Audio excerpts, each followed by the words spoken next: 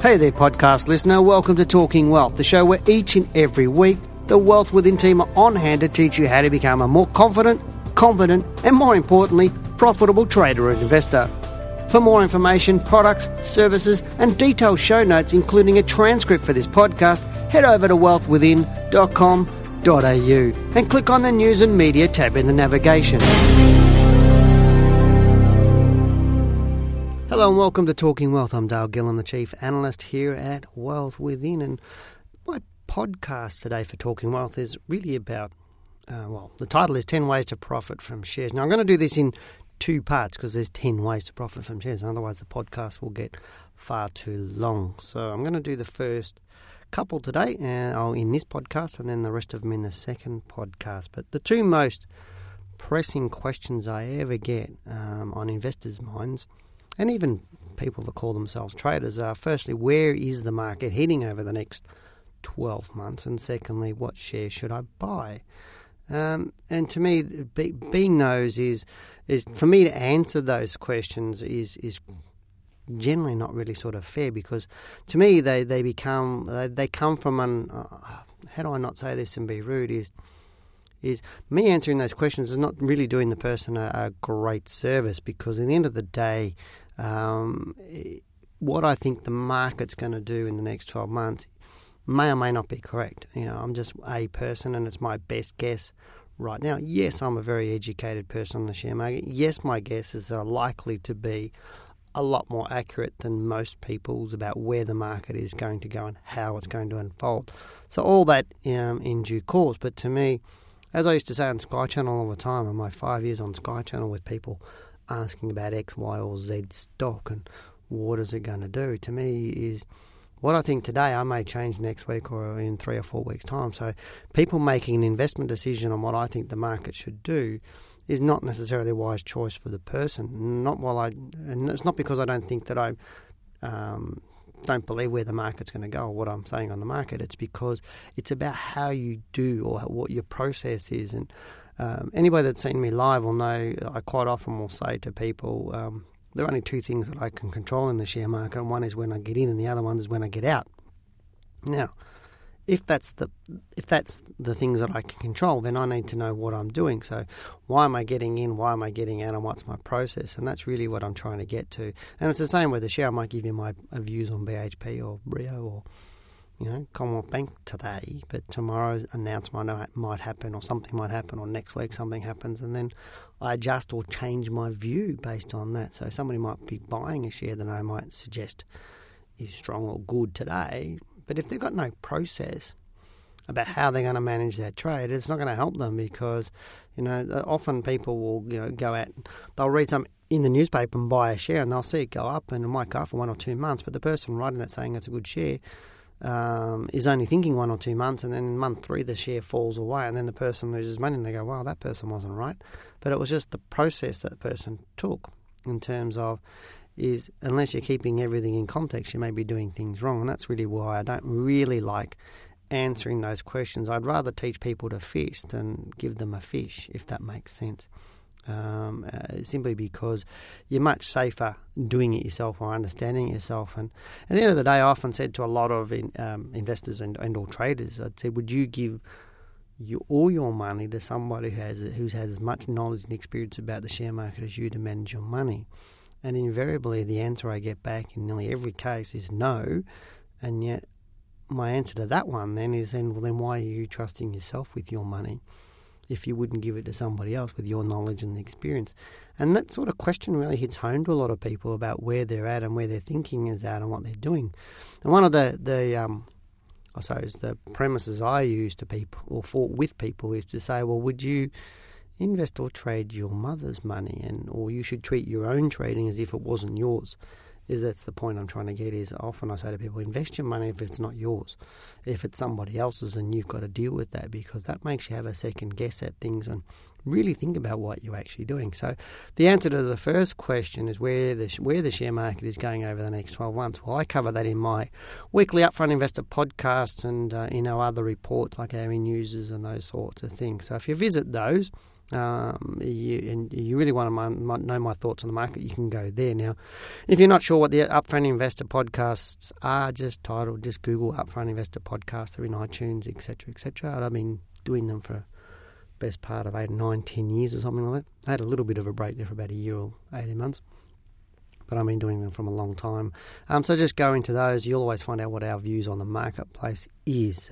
But today I really want to discuss with you how you can make the most out of possible opportunities that may come your way as our market moves higher. Now, that suggests I'm thinking our market will move higher, and I do at the moment. I do think our market will actually move higher. Now, I'm going to do this by sharing with you some really important do's and don'ts when investing in the share market. Now, most of these I cover in much more detail in my book, How to Beat the Managed Funds by 20%. And without wanting to be sounding like an advertising, if you haven't read my book, in the words of Molly Meldrum, do yourself a favour and go and buy the thing.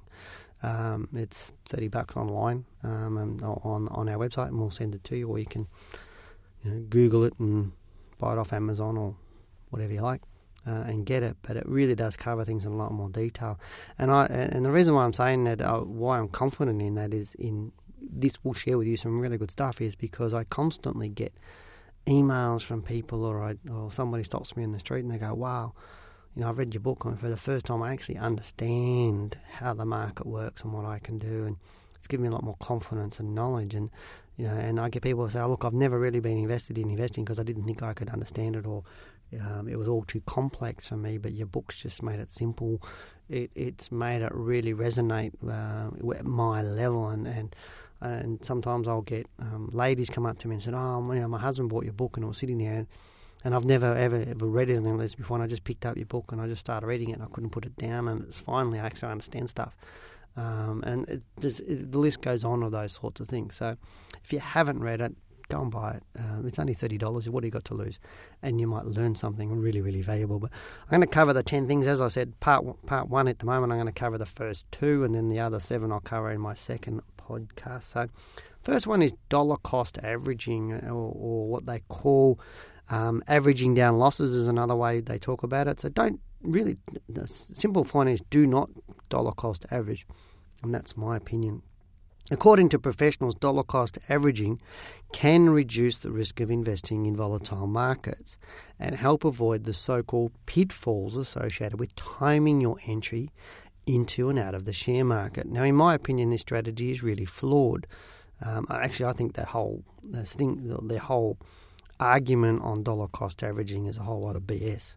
In my opinion, being flawed is probably taking it a little bit light on, because investors actually subject themselves to higher levels of risk when investing assets that are falling in value, which is certainly the case during the GFC a few years back. So to dollar cost average something that's falling away, it just doesn't make sense to me. So to me, never buy more of a share you're losing money on, as you should never increase your risk in the share market, only decrease it. So if you're buying more of something you already own because it's getting cheaper and cheaper and cheaper to dollar cost average, to me that's a byway to hell, to sort of make a pun on an AC/DC song. It really is. It's not smart investing. It's not smart trading. To me, I can accept buying more shares of one that you're making money in as it's rising in a bull market, and buying a little bit more to gain a bit more exposure to it, because subsequent buys are being bought on a position that's already in profit. So if you buy a second lot of shares in a company they've already made money out of, there's profit in that first one. So if it does start to turn around and start to fall away, you can sell. And whilst you may lose some money on the second position, you still made money on the first, which should make up for any losses on the second position, if that makes sense. So basically what I'm saying is you better get your capital out and not lose your capital. And that's really what I'm saying is dollar cost averaging. So to me, buying more something that you're losing money on, it just really just doesn't make sense to me. And dollar cost averaging is... It's just something from the industry just to help them. It's something that they've come up with. I don't know why they've come up with it, but it doesn't work. And so don't do it, pretty much. Number 2, or the second of my 10 ways to profit from shares, is don't buy cheap small caps. Now, many investors tend to buy a share simply because they perceive it as cheap. Now, to some, cheap implies getting a bargain, which may be the case down at your local supermarket, But this mindset is not the best strategy to adopt in the share market. Because when presented with people who talk about buying cheap, I always ask the question, is the share cheap? When they say the share is cheap, I say cheap according to what? Invariably, I get multitudes of answers, if I can say that correctly, with the majority very, very wrong. Now, the price of a share at any one time can be cheap or expensive, and it has absolutely nothing to do with how much you pay for the share. Now, for example, we could be driving around the street. You and me could be driving around the street. We could be looking at a house, and I go, "How much is that worth?" And a real estate person, might say, "Oh, that's worth $500,000. Now, my perception of that could be that it's expensive or cheap, depending on what my thinking is. And it could be other commodities that we might have. We might have 2 TV sets, maybe the same brand of TV sets, or the same TV set in 2 different shops. And one shop's more expensive than the other. And you go, "Well, that one's cheap now because on the other shop it's worth $2,000. This one's it's on sale at $1,500. That's cheap. I'll buy that." Because you've got the same product, you can actually get a variation or a valuation on what's cheap and what's expensive. Or if, like, say, a carton of milk, if you normally pay $3 for a carton of milk, and all of a sudden it's on for sale at $2.50, well, that's cheap because it's the same product, it's just being sold at a cheaper price. You cannot transpose that type of thinking onto shares in the share market. It is impossible. Because you could have a 10-cent share, which a lot of people say, "Oh, that's cheap, that's why I'm buying it," or a share that's $1, that's cheap, I'll buy that. BHP is too expensive for me, Cockley or Wesfarmers is too expensive for me. I hear that so often. And that's why I say to them, cheap in compared to what? To me, a 10-cent share that's worth only 5 cents, or the underlying asset behind it is only worth 5 cents per share, a 10-cent share is then very, very expensive because the asset backing it is only worth 5 cents. It's inversely, if you could have a $100 share that's the assets backing that, or the share value of that share is worth $200, is invariably really, really cheap. It's a cheap share. It's not about how many shares you own at any one time. It's about the quality of the share. So it's about quality, not quantity, because that's where you get generally the greatest gain. Something that's cheap in terms of what it's worth. For example, if I said to you, "Here's this house. Last year it was worth $1 million. Today you can buy it for $300,000. That's cheap.